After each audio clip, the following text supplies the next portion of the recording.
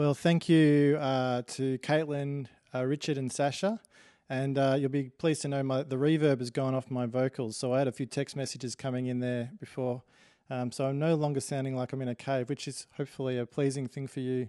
Maybe it reminded you of the empty tomb, that reverby noise was intentional, obviously.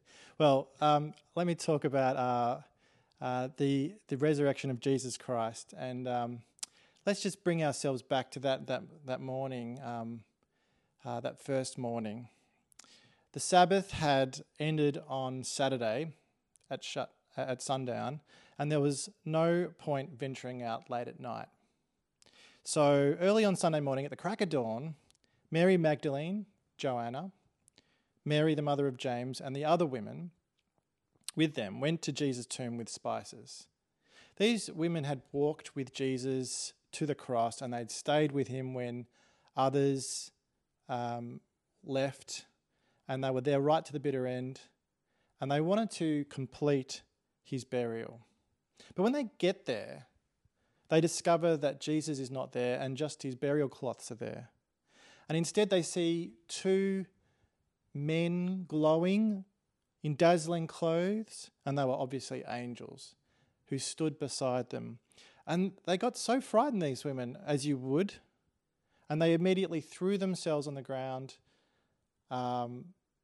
in acknowledgement of the fact and in an awareness of the fact that they were in the presence of heavenly beings. And the angels asked them a strange question: why do you look for the living among the dead? Why have you wasted your time coming to a tomb to look for a person who is alive? Of course, the reason they did this was because they assumed he was dead, as you would. And then the angel said, "He's not here, he is risen. Remember how he told you while he was still with you in Galilee, the Son of Man must be delivered over to the hands of sinners, be crucified, and on the third day be raised again?" And the thing is, it's completely true that Jesus had talked about his death and resurrection to the disciples on various occasions. And in fact, he said word for word what the angels just said back in Luke chapter 9, verse 22.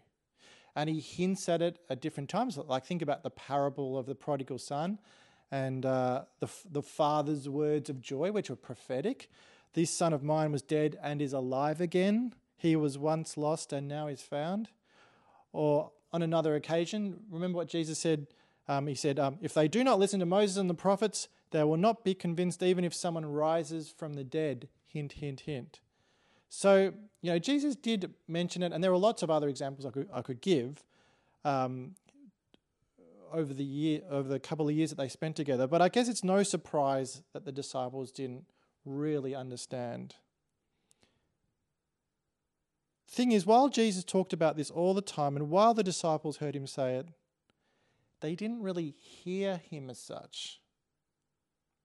Because the whole idea of resurrection, in this sense, was new to them. So when he was talking about rising from the dead, they were thinking of other things. For example, the Jews believed that there was a kind of a thing that could happen where some people could come along who manifested the spirit of earlier prophets. But the idea isn't really, so this is a kind of a resurrection, but not in the sense of what they were hearing about on Easter morning.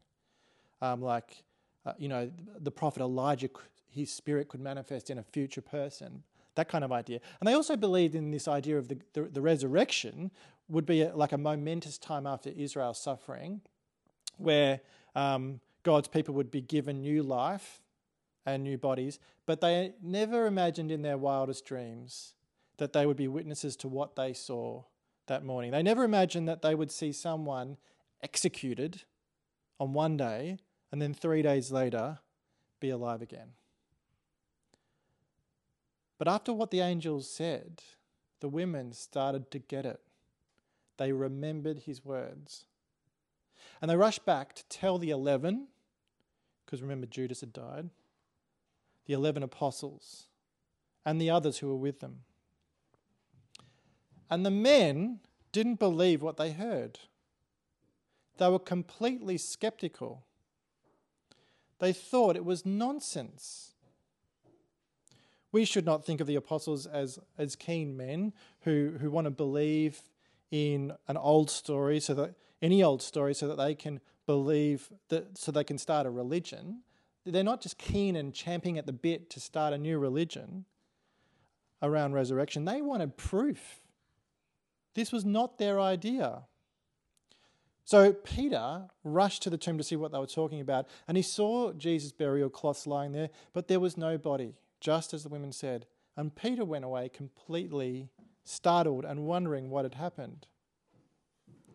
Later that day, the resurrected Jesus appeared to Jesus face to face, and this changed his life forever. His witnessing of the resurrection drove his whole ministry, and this is why he wrote in the opening of the first letter that he wrote, "Blessed be the God and Father of our Lord Jesus Christ. According to his great mercy, he has caused us to be born again to a living hope through the resurrection of Jesus Christ from the dead." 1 Peter 1 verse 3. Well, we've been doing an Apostles' Creed series in our church, and we're going to skip over the bit that we actually had got up to, which was he descended to the dead. Which you're probably wondering what that's all about, because that's actually one of the hardest bits to understand in the Apostles' Creed. And you'll be glad to know I'm going to preach that next Sunday, which I know is a little bit out of order, but I just thought it'd be nice to preach the resurrection on Easter Day, obviously. So we're talking about the bit in the Apostles' Creed that says, "We believe in Jesus Christ, who on the third day he rose again." If you are skeptical about Jesus' resurrection, well, then you are in good company, because the apostles were skeptical at first. But to be a Christian is to believe in the resurrection of Jesus Christ. It's the most important belief that Christians have about Jesus. It's the most important belief that Christians have, full stop. Paul writes, if Christ isn't risen, then we may as well throw in the towel and give up on Christianity. Well, I'm going to continue to look at Luke 24 because it's a great chapter of the Bible to give us a helpful understanding of what the resurrection is all about and why it's so important. Well, the same day that the women and Peter went to the tomb, there were two disciples walking from Jerusalem to Emmaus. It's a town about 11 kilometres from Jerusalem, but nobody really knows now where it is. It's a town that's since gone. And then as they were walking and talking, Jesus started walking with them. Well, we know from reading the Bible that that's who it was, but they had no idea who it was, because Jesus prevented them from recognizing him until later on. That sounds a bit strange, doesn't it? But that is how it is with all of us. Before we know who Jesus is, he is walking beside us throughout our lives, through ups and downs, the victories and the losses, the beauty and the ugliness.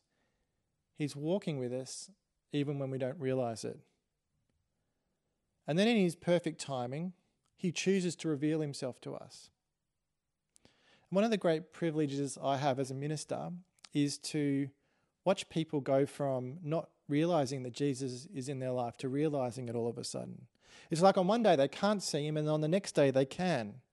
What I mean by seeing is it's maybe they know intellectually about Jesus, but then suddenly they know him in their heart in a relational sense.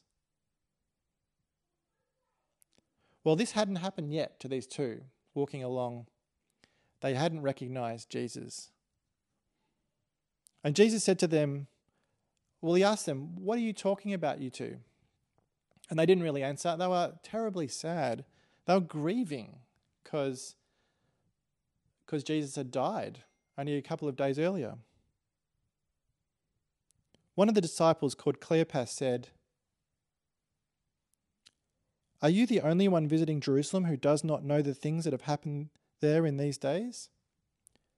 Everyone in Jerusalem was talking about Jesus' crucifixion. Well, what things? Jesus said. About Jesus of Nazareth, they replied. He was a prophet, powerful in word and deed before God and all the people. And that is how they saw him at that stage, these two disciples of Jesus. They saw him as a prophet, but they hoped that he was a lot more than that. Listen to what they continue to say. The chief priests and our rulers handed him over to be sentenced to death, and they crucified him.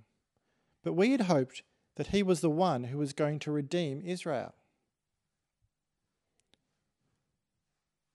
That's what they hoped. They hoped that he was the Redeemer. Now, these two disciples knew about what had happened that morning with the women at the tomb.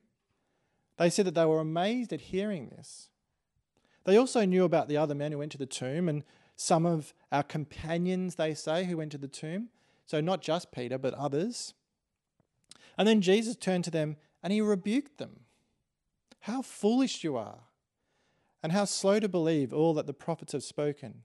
Did not the Messiah have to suffer these things and then enter his glory? Their problem was that they had failed to accept what was taught to them in biblical prophecy.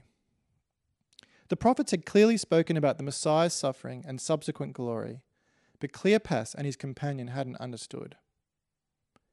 They probably had grasped the part about the Messiah marching into glory, but had overlooked the parts about the Messiah having to suffer and then, after that, entering into glory. So Jesus walked them through the Hebrew Bible.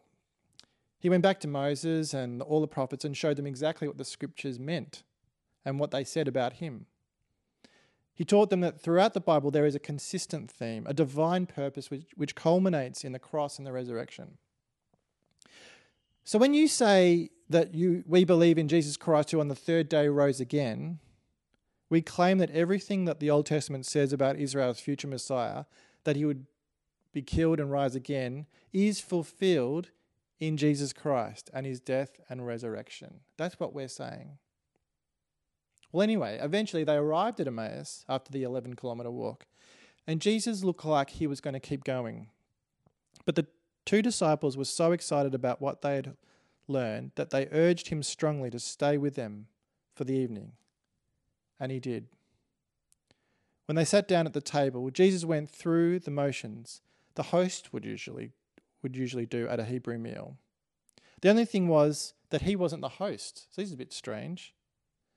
Now, we would read this now and we'd go, is this communion? Is he doing communion with them? And some people think that might have been what he's doing, although it just says he broke bread. It didn't say went into sharing wine and then talking about, doing this until he returns, or, saying the same words as the Last Supper. Perhaps he was. Either way, this is no ordinary meal in the sense that it's the first meal of the new creation that we see talked about. There was something about what he did in that meal that caused their eyes to open, something familiar, something so they knew exactly who Jesus was. And as soon as they recognized him, he vanished from their sight. Suddenly, to these two disciples, everything that had happened to them on the road to Emmaus made sense. They remembered how their hearts were burning within them. They remembered how Jesus' Bible teaching made them so excited and bursting with joy.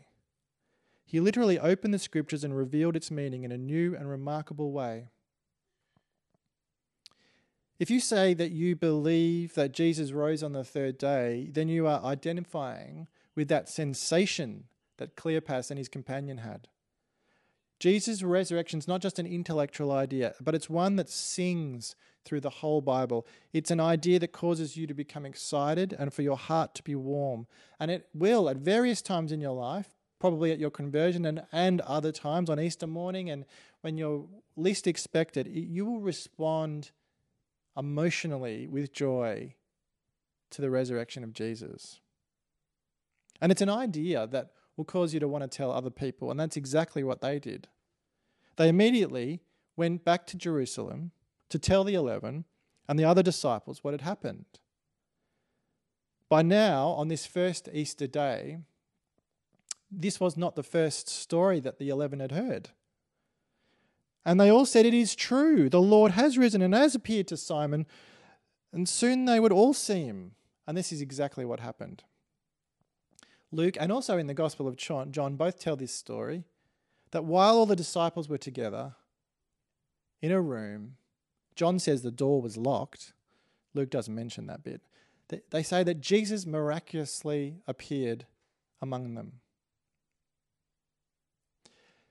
Now, to believe that Jesus rose on the third day is to believe that he was the first to receive a resurrection body.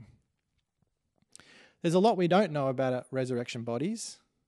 What we do know is mainly from looking at Jesus and his resurrection. There seems to be much about the old body that continues into the new. He had the nail marks in his hands and feet and so on. But it's not exactly the same. There's something different. There's something that's changed, which is why they took time to recognize him. And there's something mysterious and heavenly about the resurrection body of Jesus, which is why he can disappear in one place and reappear in another place, similar to perhaps what angels seem to do in the Bible.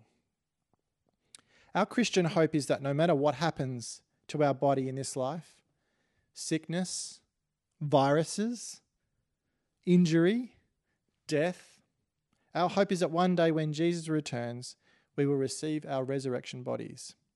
And at that time, there will be no more sickness or death. Paul writes in 1 Corinthians 15, verse 42,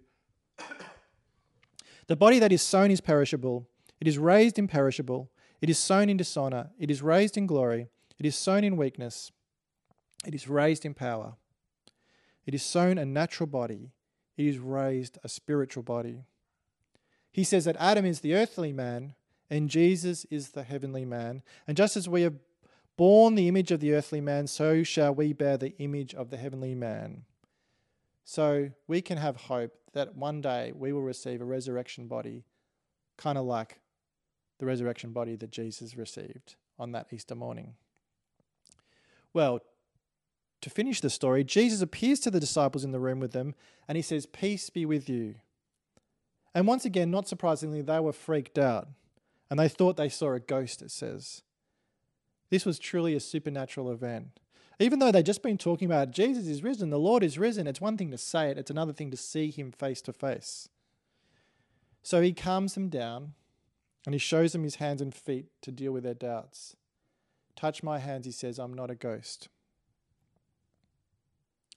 To say that you believe in Jesus who rose again on the third day is to say that you believe he rose bodily. In other words, he wasn't a ghost. Whatever we think about the resurrection body, it's a body. He wasn't some kind of hallucination. The disciples physically interacted with his resurrection body. Not only that, but he ate cooked fish in front of them. And after that fish meal, Jesus proceeded to do with that larger group of disciples what he did with Cleopas and his companion, which was to explain the scriptures to them and to teach them in such a way as they could understand his death and resurrection. He opened their minds so that they could understand. Well, let me pray for us all this Easter morning that God would open your mind so that you can understand and believe in the resurrected Jesus. Let's pray. Lord God, thank you for sending Jesus and thank you that he died on the cross and 3 days later rose again. And while it might be hard to believe in the resurrection because it's so incredible, we pray that you give all of us listening the power to do that, to trust in the resurrection and to believe in it and to know Jesus in such a way that our hearts are warmed. We pray that you help us to see this through the Bible, the whole Bible, when we're reading the Old Testament, to see how it points forward to Jesus and to be encouraged by that.